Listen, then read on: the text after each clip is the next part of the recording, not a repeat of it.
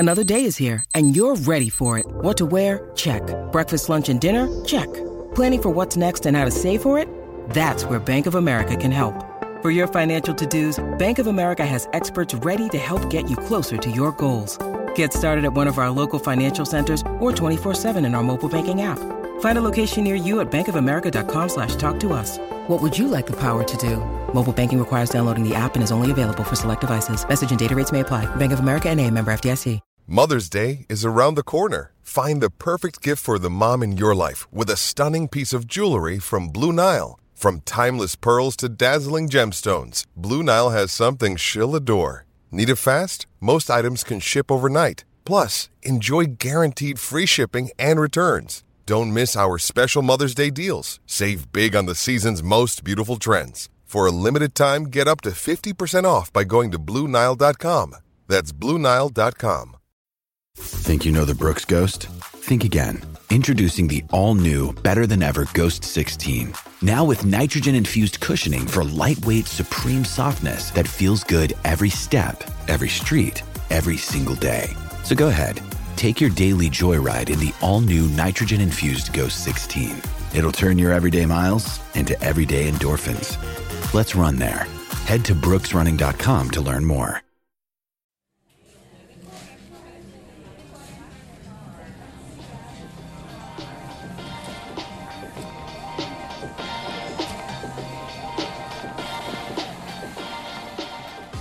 Hello and welcome to a brand new episode of Zero Ducks Given. I am Toby Tarrant and I'm joined once again by Daniel Norcross and Stephen Finn. And if you're new to the podcast, we are a still pretty damn new cricketing podcast looking at the lighter, let's be honest, less boring side of cricket because it can be painfully dull in places and people can get far too sensitive and we can't be bothered to do all of that stuff. Daniel Norcross, by the way, who is sitting there, you should see how the proud look on his face. Because basically he's been gloating about these seafood crepes that he made for a week now. Daniel, just go on then. Talk us through your seafood crepes, which I'll be honest, my gut reaction to that is that they sound horrendous. Oh, well, that would be where you're entirely wrong. I mean, a lot of people in lockdown, you know, they've learned Arabic or they've sort of embroidered a kitten onto their lapels or something ridiculous. But no, I have always had a hankering for seafood crepes. And the only time I ever have them is if I'm in a, you know, probably Brittany, Normandy, somewhere like that. I always go, bloody hell, why don't I make seafood crepes? And then I think it's going to be impossible. Turns out it's dead simple. You just find high quality fish produce, poach it in garlicky milk, create a perfect Mornay sauce using Gruyere and aged Gouda, mingle it all together into this most delicious unguent mixture, make a pancake, shove them in the oven, and you have got high class top Egon Ronay 4-star grub. I tell you, I've never been more proud of myself in anything I've ever done. Sounds like a salmonella pancake to me. Oh, you have little faith. You bloody love them, I tell you. You did lose me at garlicky milk, I'll be honest. That is two words that should never be put together as garlicky and milk. I mean, we've had some middle class sentences said throughout this podcast in our short time together, but I've always had a hankering for seafood crepes. Is a strong effort. Are you any good in the kitchen, Finny? Do you do the cooking? It depends. If you need beans on toast, I'm probably your man. Or sometimes I stretch to those Thomas the Tank Engine shapes that you can get if we're lucky for the local supermarket to have those. But yeah, anything overly extravagant is probably a little bit out of my remit. So yeah, leave that to someone else. Important question on beans on toast, because beans on toast on their own, absolutely rubbish. Do you adulterate it with a nice Dijon mustard, maybe a touch of brown sauce, a squirge of Tabasco? Absolutely not. Just a lot of butter on your bread and you're good to go, I think. I never used to be a chef until my missus and I moved into our flat a few years ago. And I was like, do you know what? We've got a nice kitchen here. I'm going to get into it. I love it now. It's great. You know, it's showing your age. Well, I know. I did think that. But so when me and my missus first ever got together, so my missus is a bit older than me. When we first got together, she said to me, she goes, now, I hate to break it to you, but you probably think one of the advantages of going out with an older lady is that, you know, I'm some sort of domestic goddess who's an amazing chef and, you know, always cleaning and stuff like that. She's like, I'm so untidy and I can't cook. And I was like, okay, well, I wish you'd mentioned this before we started getting serious. I would have maybe reconsidered. But when we moved in together, I was like, well, I guess I'll do the cooking. And I bloody love it now. It's half an hour, 45 minutes, an hour where you just don't think about anything else. You just focus on making your garlicky milk. Put on the Zero Ducks Given podcast and you're away. Also, before we started recording, Finney was distracted because he had one eye on. Now, this is a year 2021 sentence. I mean, W.G. Grace will be turning in his grave. Finney was, look, Finney's showing us it now on his screen. So I said, what's that sound, Finney? And he said, I'm watching Sam Billings on Twitch play FIFA. Now, Daniel Norcross will not know what about 80% of those words are. Nope. And Daniel has a very impressive vocabulary, but we lost him there.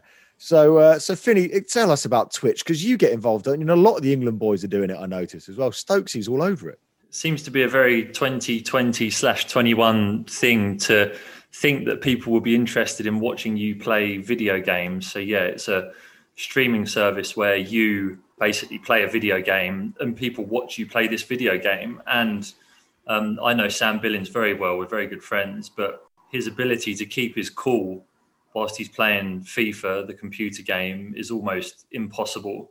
And he does lose the plot quite frequently. So I tune in and watch him, hoping that he has a meltdown so that I can screen record it and then use it against him further down the line at some stage. So yeah, I'm keeping half an eye on him at the moment, watching him play whilst he's in quarantine in India, because those guys got to India for the one-day leg of the series a couple of days ago. So they've got 7 days quarantine. So there's a lot of people, I'm seeing a lot of stories on Instagram of people making coffees, the view out of the hotel room window. I'm very, very frequented with that. And then watching them play computer games at the same time.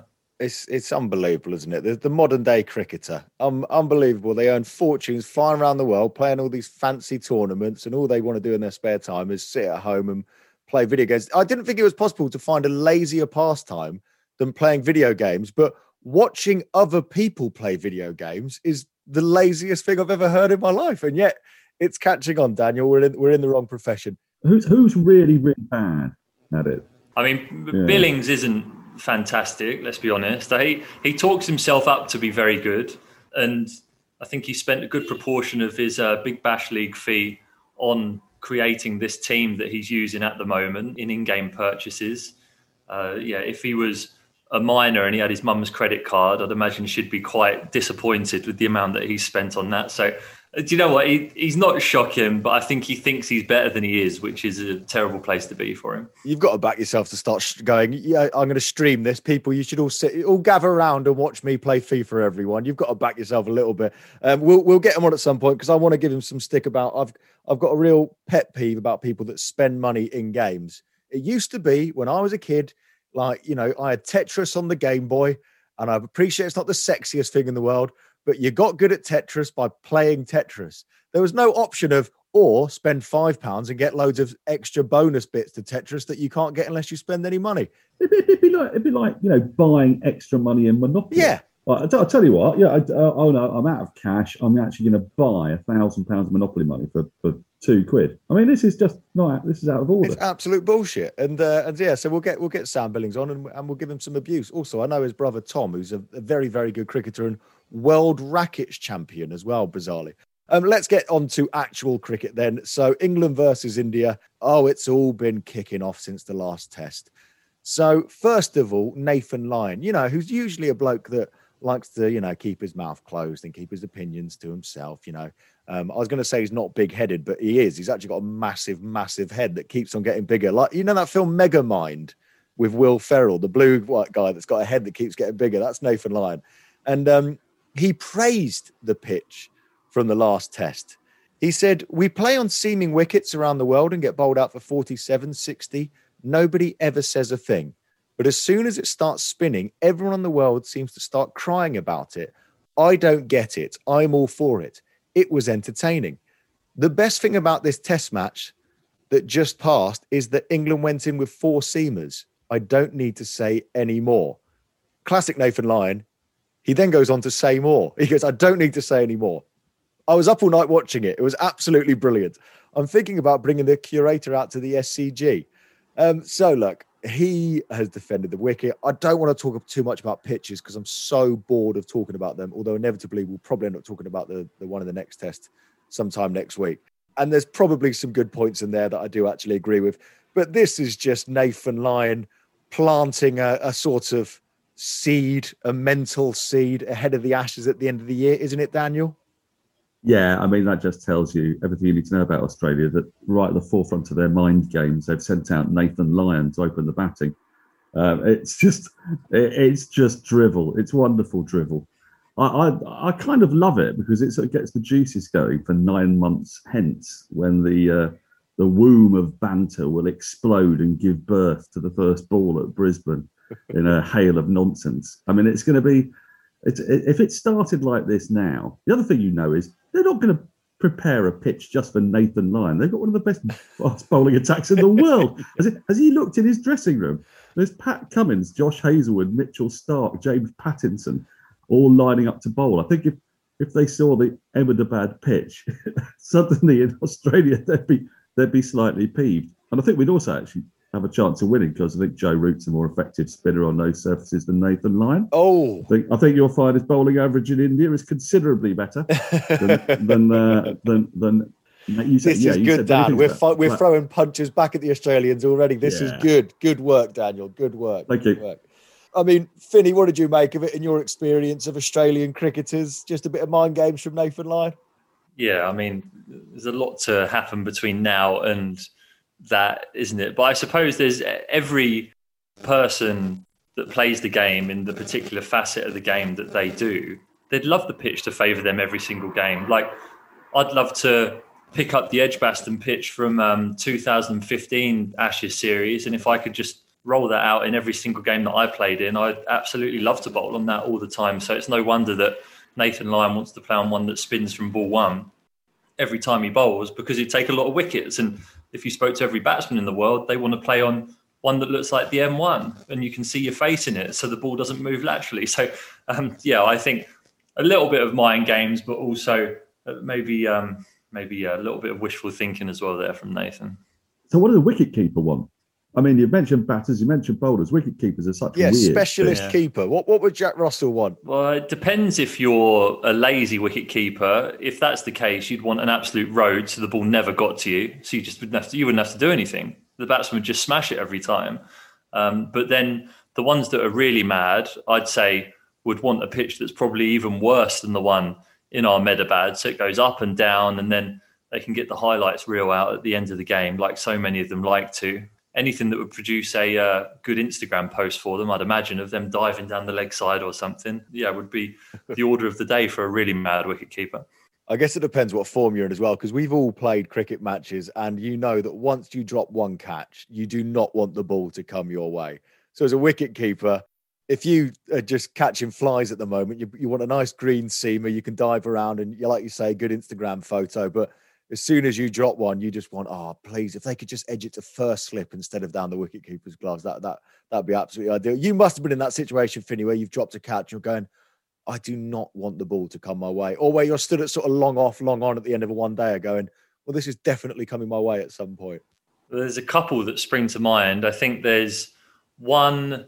if they come to you at long on or long off, you actually don't really mind it because they tend to be pretty simple. You just have to make up a bit of ground, and you see it all the way. It's the ones where there's a bit of depth perception, which is hard. And I did want the ball to come to me at this scenario, but I was at deep square leg for the Ashes test in 2013 at Trent Bridge, and I think Australia needed about 15 to win. Graham Swan was bowling, and Brad Haddin, I think, top edge one to deep square leg.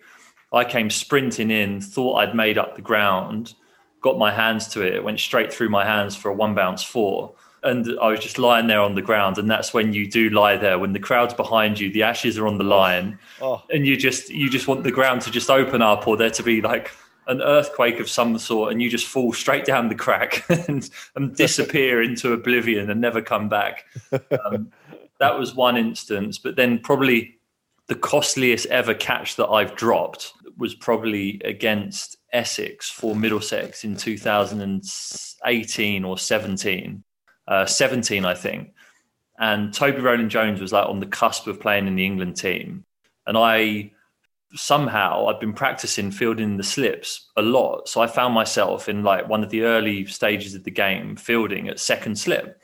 And we're playing with this pink ball. It's like it's a bit dark and dingy. And get your excuses in now.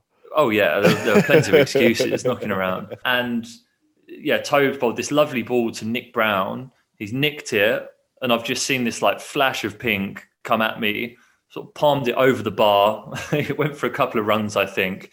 And I think at the time he was on 40, maybe, I think. Yeah, he was in, but Toby was bowling nicely, found the edge, dropped it. He went on to score 240, which was just catastrophic. It was horrible. And for a long time after that point, I just wake up in the middle of the night with just this flash of pink coming towards you, like this bright pink flash coming towards you, and you'd be like, oh no, still dropping it in my sleep. Would it be safe to say, Finney, that you and Toby Rowland-Jones are kind of vying for the same spot in the England team? So I suppose if Toby, didn't take that many wickets, then sort of wow, put you up the pecking order. That's a very good point, Daniel, actually. So, I mean, very, very cynical way of looking at things, Daniel, I'd say. But incidentally, he ended up getting picked the next week and went and took his 5 at the Oval, I think, that following week. So it was obviously the motivation that I'd given him by missing out on that wicket and the overs in his legs that I'd provided him by letting that innings go on that long, that then meant that he was that successful in his first Test match the following week. So I do like to take a little bit of the credit for that particular success story. In many ways, you should probably add at least 3 or 4 of those wickets to your own tally, I would think. That would be very handy. Well, he only wants one to drop below a bowling average of 30 in Test cricket. So if Toby could just give him one of those wickets, one of the crap ones. I look at all those drop catches people dropped off me over the years. I think, you bastards, you've cost me my bowling average there. Can you remember anyone dropping an absolute sitter off you for England? Because that's the one that cost you your bowling average. Yeah, I'm not going there because I'd probably get a text message from these people saying, you bowled dross that day, you didn't deserve to get a wicket. But yeah, there are a few that I remember that I'm like, it would have just been so handy if they'd have stuck. But I don't think I'm willing to go public with those just yet. Catherine Brunt, the women's cricketer, opening bowler, commentated quite a lot of women's cricket, spent a bit of time there. And I don't think I've ever been in a hotel bar when she hasn't found somebody who dropped a catch off her walking past, and she will remind them of it. And there were always sitters, always apparently, diving one-handed at backward point from a fiercely hit cut sitter, and it's cost her this. She has no trouble at all berating people. Do you remember them? Because she remembers them all, it seems. Yeah, bowlers almost, I don't, but I'm sure there's a few bowlers out there who keep a list.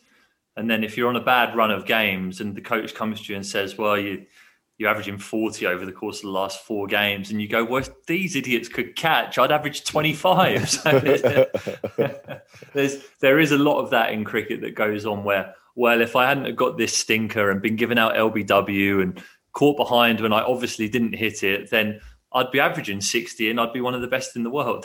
There is a lot of that in cricket because there's so much speculation about decisions and you rely so much on other people to perform their job in order to help you. There is a lot of that goes on. I like to think that I've been left stranded on 0 or 1 not out a good number of times that could have obviously materialised into far more substantial innings that would drag my batting average up in the lofty heights of the mid-teens, I'd say. Yeah, you were seeing it so well, but sadly your partner got out. But you were seeing it big that day. Tim Murtagh, I'm sure he used to run me out on purpose just so it would keep me behind him in the batting order. But the tables have turned now. Now he can't see because he's 40. I love how you weren't willing to call out any England cricketers for dropping catches, but Tim Murtagh, he's fair game.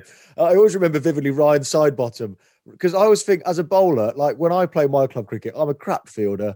I've dropped so many catches and let so many balls through my legs that when it happens off me, I can't really get angry because I'll be doing it an over later. But Ryan Sidebottom had no such problem. Ryan Sidebottom used to just shout at fielders in the England team, like just absolutely gun for them. And then you'd watch him next over, just like fall over, take a big divot out the ground, let a ball roll through his legs. He didn't mind at all. He was more than happy to just call you out for it. Let's move on to more fallout from England versus India. Like I say, it's been kicking off. So this was Alex Hartley, England women's cricketer, who is at the moment, not the England team, but commentating. So England got spanked in 2 days, as we know, in the last test match. And Alex put a tweet out saying, nice of the England boys to get this test match finished just before England women play tonight, basically. And she's commentating on BT Sports, so she advertised that you can watch it. And, the sensitive male egos were not best pleased. And the fans as well. She got a bit of an angry reaction from some England cricket fans, and she got a bit of an angry reaction from England cricket players. Rory Burns replied saying, very disappointing attitude considering all the boys do to support the women's game. I saw Ben Duckett reply. Our good friend Daniel Isabel Westbury, brilliant journalist and ex-cricketer, she weighed into the debate. Everybody had an opinion on it. Daniel, out of order from Alex Hartley or sensitive male egos? Well, I don't think it was out of order from Alex Hartley. I think if a bloke had written that tweet during the cricket season, the captain of a second 11 or something, and said, well, good of the England boys to lose in 2 days, so I'll actually get a full team out tomorrow. Everybody would have laughed it off and thought, it's absolutely fine. So poor old Alex is supposed to go to different standards because she's played for England. So she's supposed to be in it with solidarity for the England team, even though she's not got a contract. She's not turning out for them. And her whole, her broadcasting career is built on the fact that she's very jovial. You don't take everything that she says seriously. She sees the funny side of the game. And that's who she is. And I thought it was a bit oversensitive. I thought it was a little bit troubling as well. I think, after all the boys do for the girls team, I think actually that, I watch a lot of women's cricket and commentate a lot of it. And the Australian men are a lot more engaged, it seems to me, in what their team does. I mean, partly, with Stark being married to Alyssa Healy, then, there's a bit of that. So that comes to the fore. So maybe that's what you remember more. But actually, I think Australian cricket has got better at melding the men's and women's teams than England has. And I thought the reaction to her was over the top. By the same token, I can understand that if you are in a dressing room where you've just been rolled over in 2 days, you're going to be a bit sensitive because you take your profession very, very seriously. So I can see it from that point of view. But I'm in Camp Hartley, to be honest with you. I think. Well, this is going to be Camp Hartley. Camp Hartley sounds like a crap summer camp that you might go to in America. This is going to be really interesting because obviously, Dan, you come from it from a slightly more journalistic side. So, Finney, what was your take on it as somebody that's been in dressing rooms after crushing defeats? And how would you feel if that tweet had been aimed at the England side when you were in the England side? Oh, I think directly after a game, you're obviously hypersensitive to the situation. When you go into a dressing room, when you have lost, especially in the manner that they did against India last week, it's a very solemn, quiet place. Like no one's saying anything. Everyone sat there reflecting, annoyed, frustrated with themselves first and foremost at the things that they didn't do during the game in order to influence it. So it's very emotionally charged, and sometimes you do feel like you're under attack from the outside. I remember when I played in the England team and it was the Flower-Strauss era, we were specifically told to not be robots to the press, but to not really let them within the four walls of the dressing room, because that was the most sacred place and the only opinions really that mattered. And I mean, social media wasn't as prevalent then as it is now. So, Twitter was around, but it wasn't to the extent that it is now. And the amount of people that comment and feel like it's okay to, and not saying Alex Hartley was in this. I mean, this is the general public. People come out and comment and get stuck into you. So you're very sensitive to reading what people say about your performance, because you know that you've stuffed up. Like, you're sat there in the dressing room, you're very aware. It's not as though people are oblivious to the fact that they've not played well or the team's not performed well, and you're embarrassed about that. So I'd imagine that it would have been an emotional reading of the tweet from Rory Burns and an initial emotional reaction to it, because you do feel under attack when you lose in that manner, and you're reading the press and you're reading what people say. You feel as though people are out to get you. And I'd imagine it was more in that frame of mind that he tweeted that out, as opposed to it being meant in a malicious way, I think. I mean, I didn't see them replying to fans who were really annoyed by what's been going on. And it's the fact that Alex's tweet was singled out. And that suggests to me that there is some sort of link, between the men's and women's team. They feel like they're in it together on one level. Because otherwise, why single out Alex's tweet rather than any of the hundreds of thousands of tweets that are being sent by lots of people about how England hadn't done very well? That one had touched a nerve. And I mean, I don't.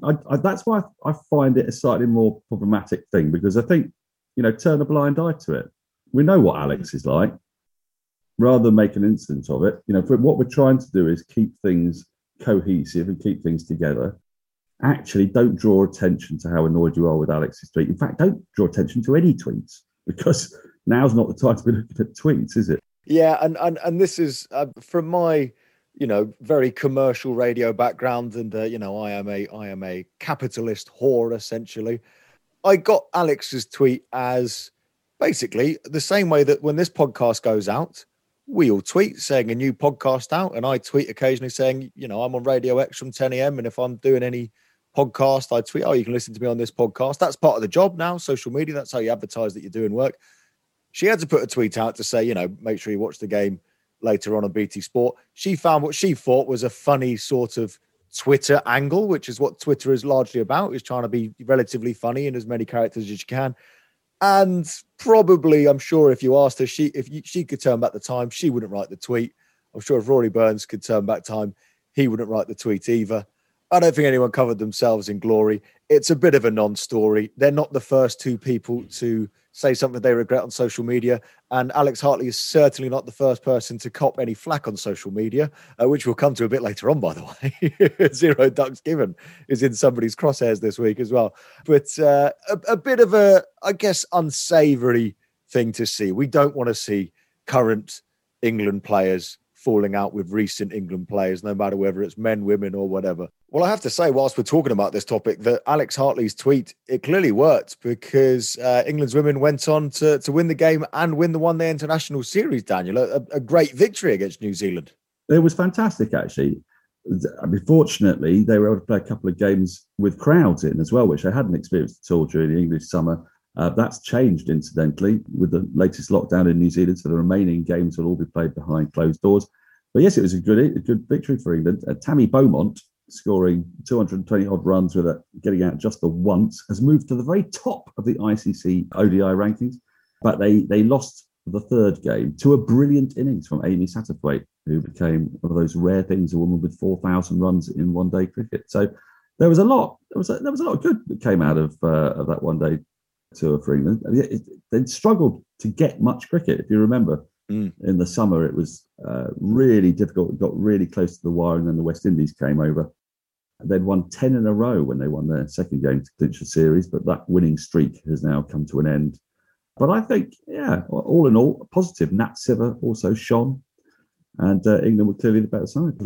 Nat Siver, who is basically I am a huge fan of, because she played for my beloved Stoke Dagenham, my cricket club that I play for, and she scored a stupid amount of runs. When we were playing cricket, the Stoke ladies team would go out and we'd get the scorecard come through at the end of the day, and it would be they won by 10 wickets and Nat Siver scored 200 again. She used to just score a silly amount of runs at youth level. So yeah, well done, Nat. Still representing Stoke Dagenham at the international level. And speaking of delicate male egos as well, we can't ignore one of the best stories of the last few weeks, which is Dale Stein's midlife crisis.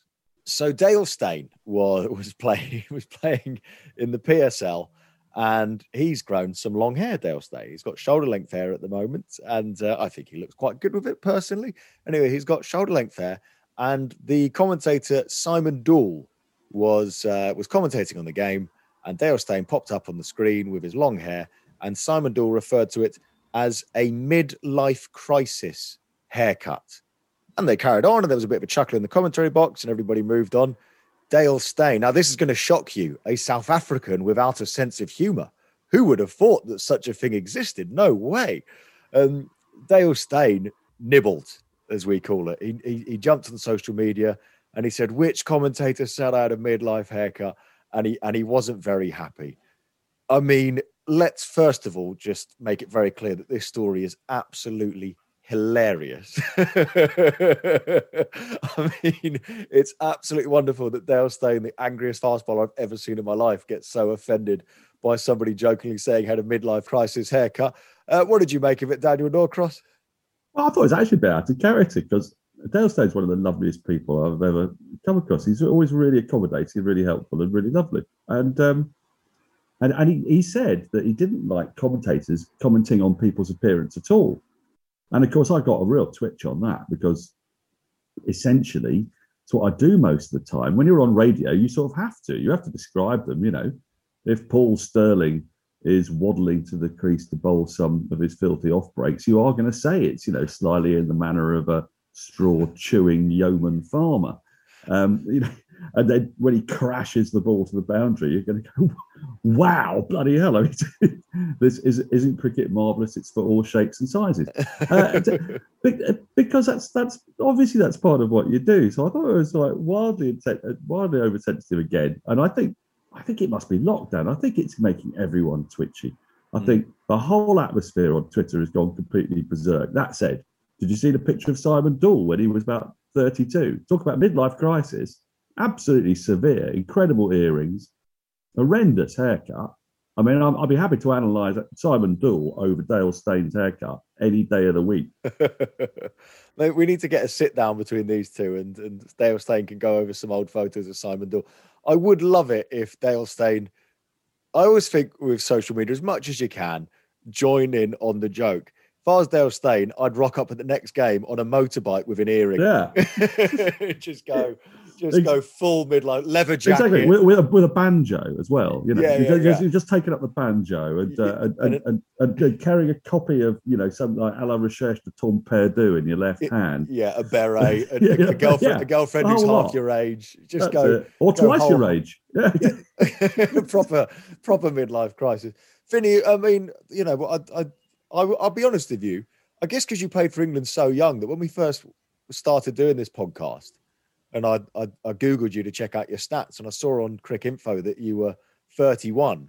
I mean this the nicest way possible. I thought you were older than that. I think because you've been on our screens for so long playing for England, I was like, oh, Finny's only 31. I was like, oh, great. This will be an easy podcast. We're getting back in the England team in about 6 months at this rate. Any signs of a midlife crisis, Finny? Not just yet. I'm sort of living my 20s and early 30s in reverse, because when I was 20 and 21, I was, well, from the ages of 20 to 21 to about 27, I spent literally 12 months a year playing cricket for England. And then since then, I've spent a bit of time injured and a lot of time playing PlayStation and training in and around that. So I've almost done everything in reverse. So if you could call that a midlife crisis, then yeah, but I've not grown a ponytail. I haven't bought myself a convertible car. I haven't traded my girlfriend in for someone that's 10 years younger yet. So yeah, we'll see if I ever reach that stage, but it seems to be going strong at the moment. Comfortable with myself, I'd say. You are on this podcast though, Finny, and that feels quite a midlife crisis to me. It does slightly, yeah. I know when I get on this once a week and I'm looking at you there with your cigarette and your glass of wine, I'm thinking that's not too far away for me. But yeah, I've got all that to look forward to, though. That's what the thing. I sit there looking at you with utter jealousy, thinking, just look how comfortable you are having been through that phase. Yeah, Grand Marnier now. I just finished the gin and a little bit of Grand Marnier. What is it? Coming up to 20 past 5, and it'll be wine in about quarter of an hour. Yeah, I should point out to people listening to this podcast that Daniel Norcross does genuinely get shit-faced throughout the recording of it. And it's wonderful. I just watch him just and it's never the same drink twice. It's a different drink. It's got like a conveyor belt of drinks next to him. It's a wonderful thing to see. It's not often that I'm on a podcast or on a recording where I'm the least alcoholic person on the group, but here we are. If I did the generation game, honestly, on the conveyor belt, that's a rusty nail. Yeah, that's the Cabernet Marnier. Sauvignon. Yeah. Grand Marnier. All the Tiberia, yeah. And a cuddly toy. Well, whilst we're on the topic of age as well, so it was Shahid Afridi's birthday this week. Happy birthday, Shahid.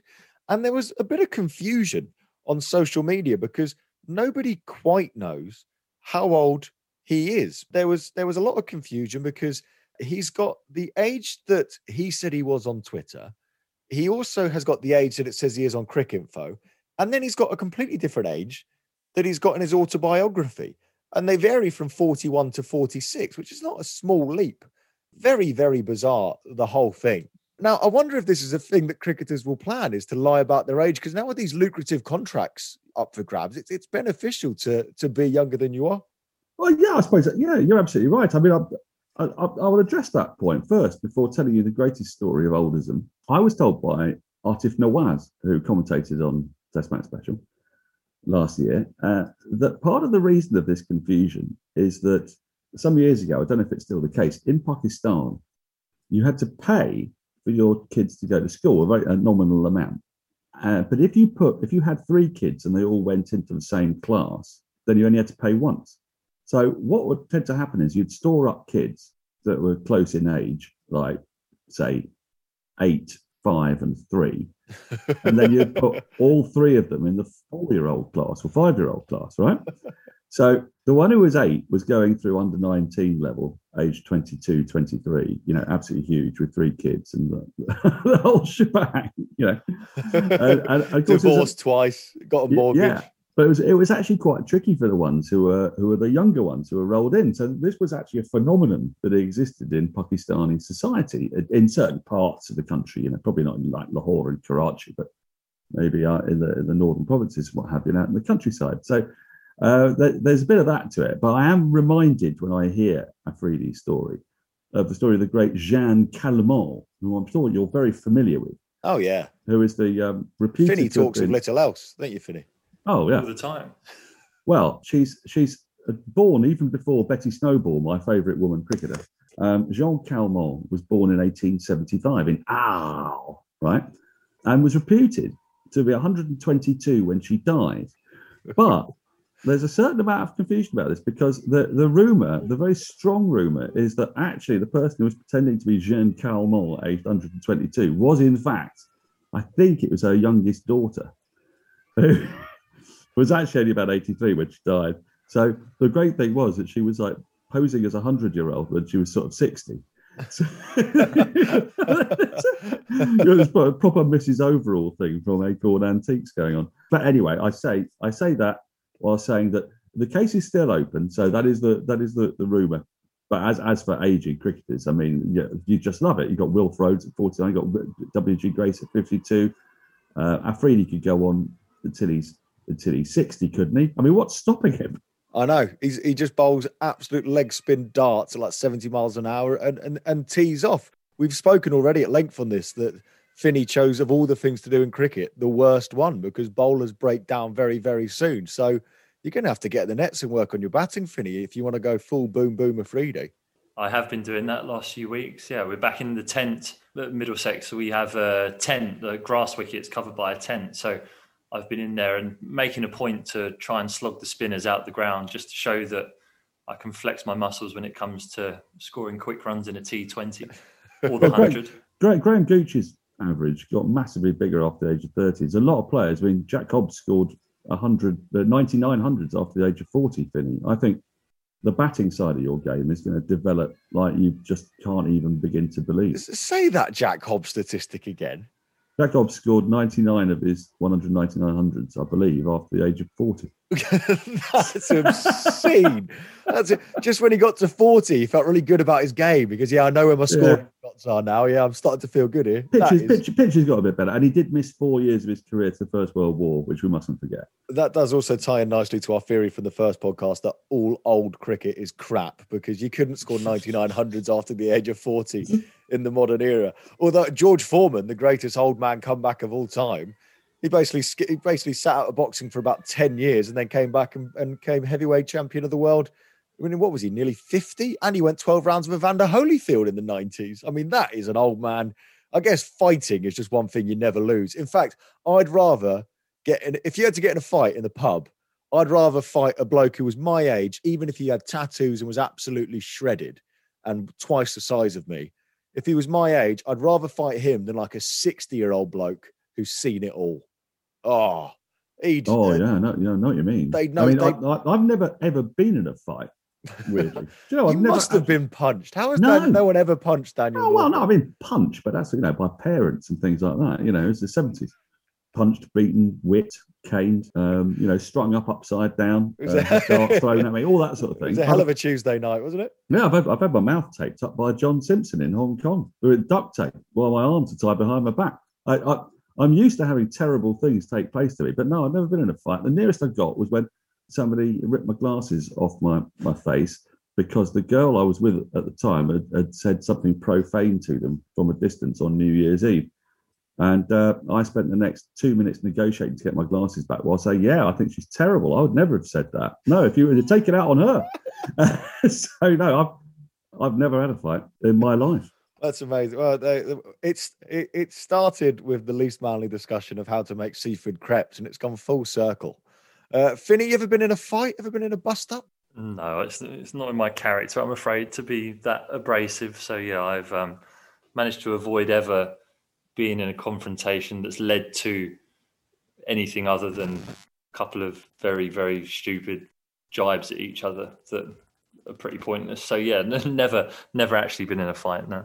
Good. That face of yours, Finney. That's what's selling this podcast. So we can't. Well, this nose would be in a bit of trouble if it did get in a fight. I think so. Yeah, it was amazing. I got punched in the nose the other night. The bloke was in the pub next door. It was incredible. Now, he's got a perfectly symmetrical face, hasn't he, Finney? I've only just noticed it. I'm gazing at it now. Yeah. You're right. You're making me feel uncomfortable. Can I turn my screen off?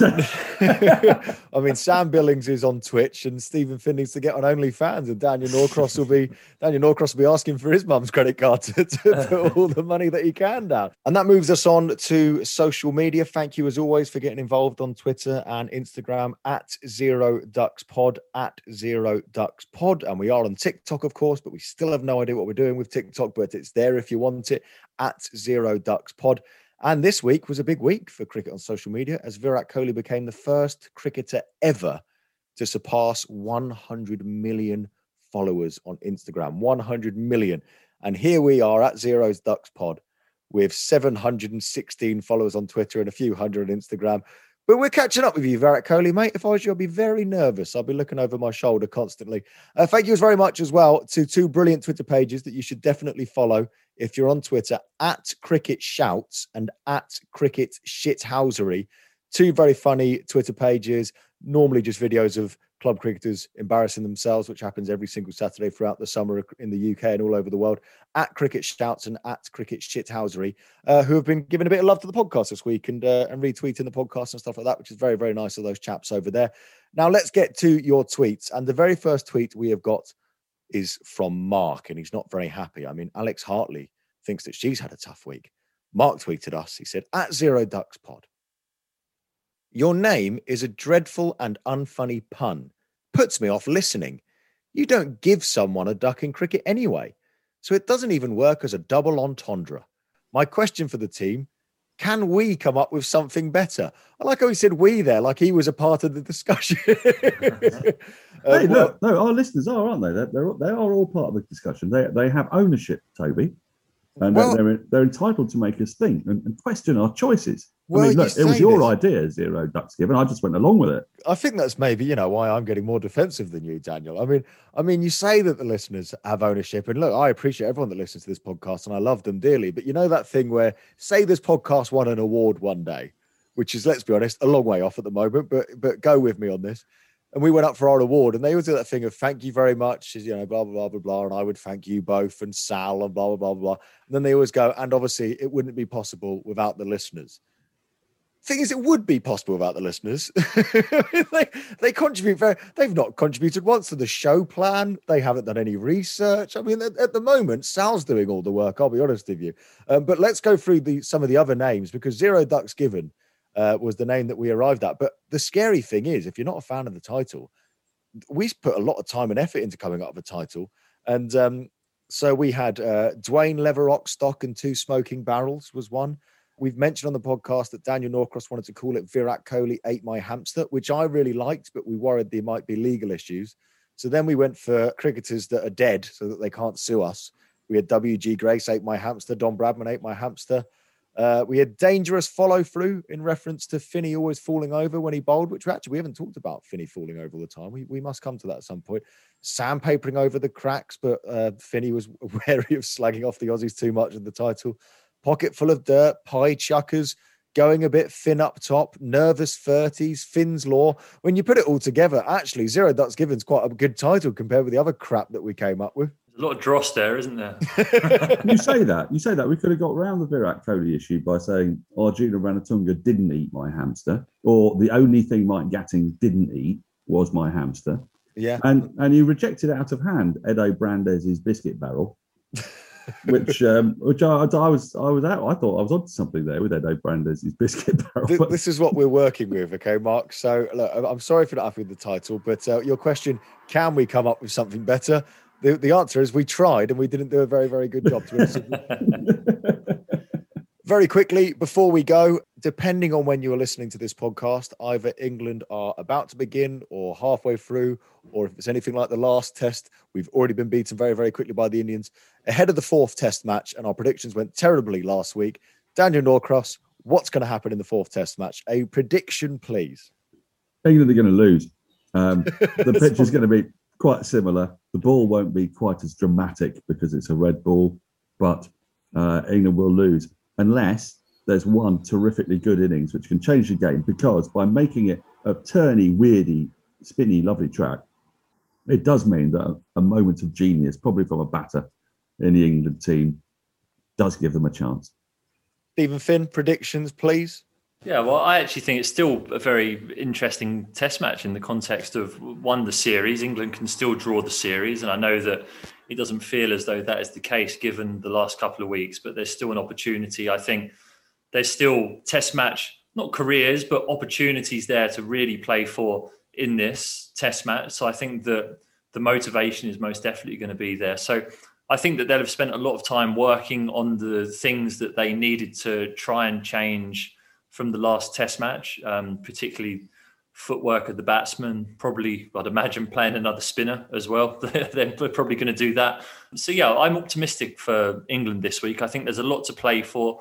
Over the last few years, when they've had to pull a performance out the bag to draw a series, to win a series when it's on the line, they have done that. So I'm optimistic, and I think that England can win, and I think that they can level the series, which I think would be quite a fitting way to finish the tour.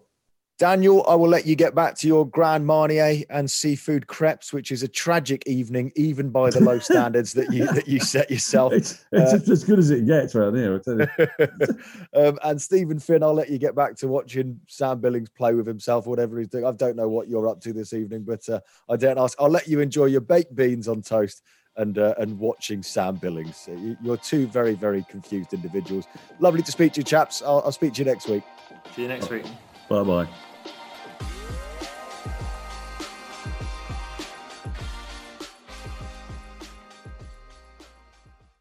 Sports Social Podcast Network. Life's better with American Family Insurance because our home policies help protect your dreams and come with peace of mind.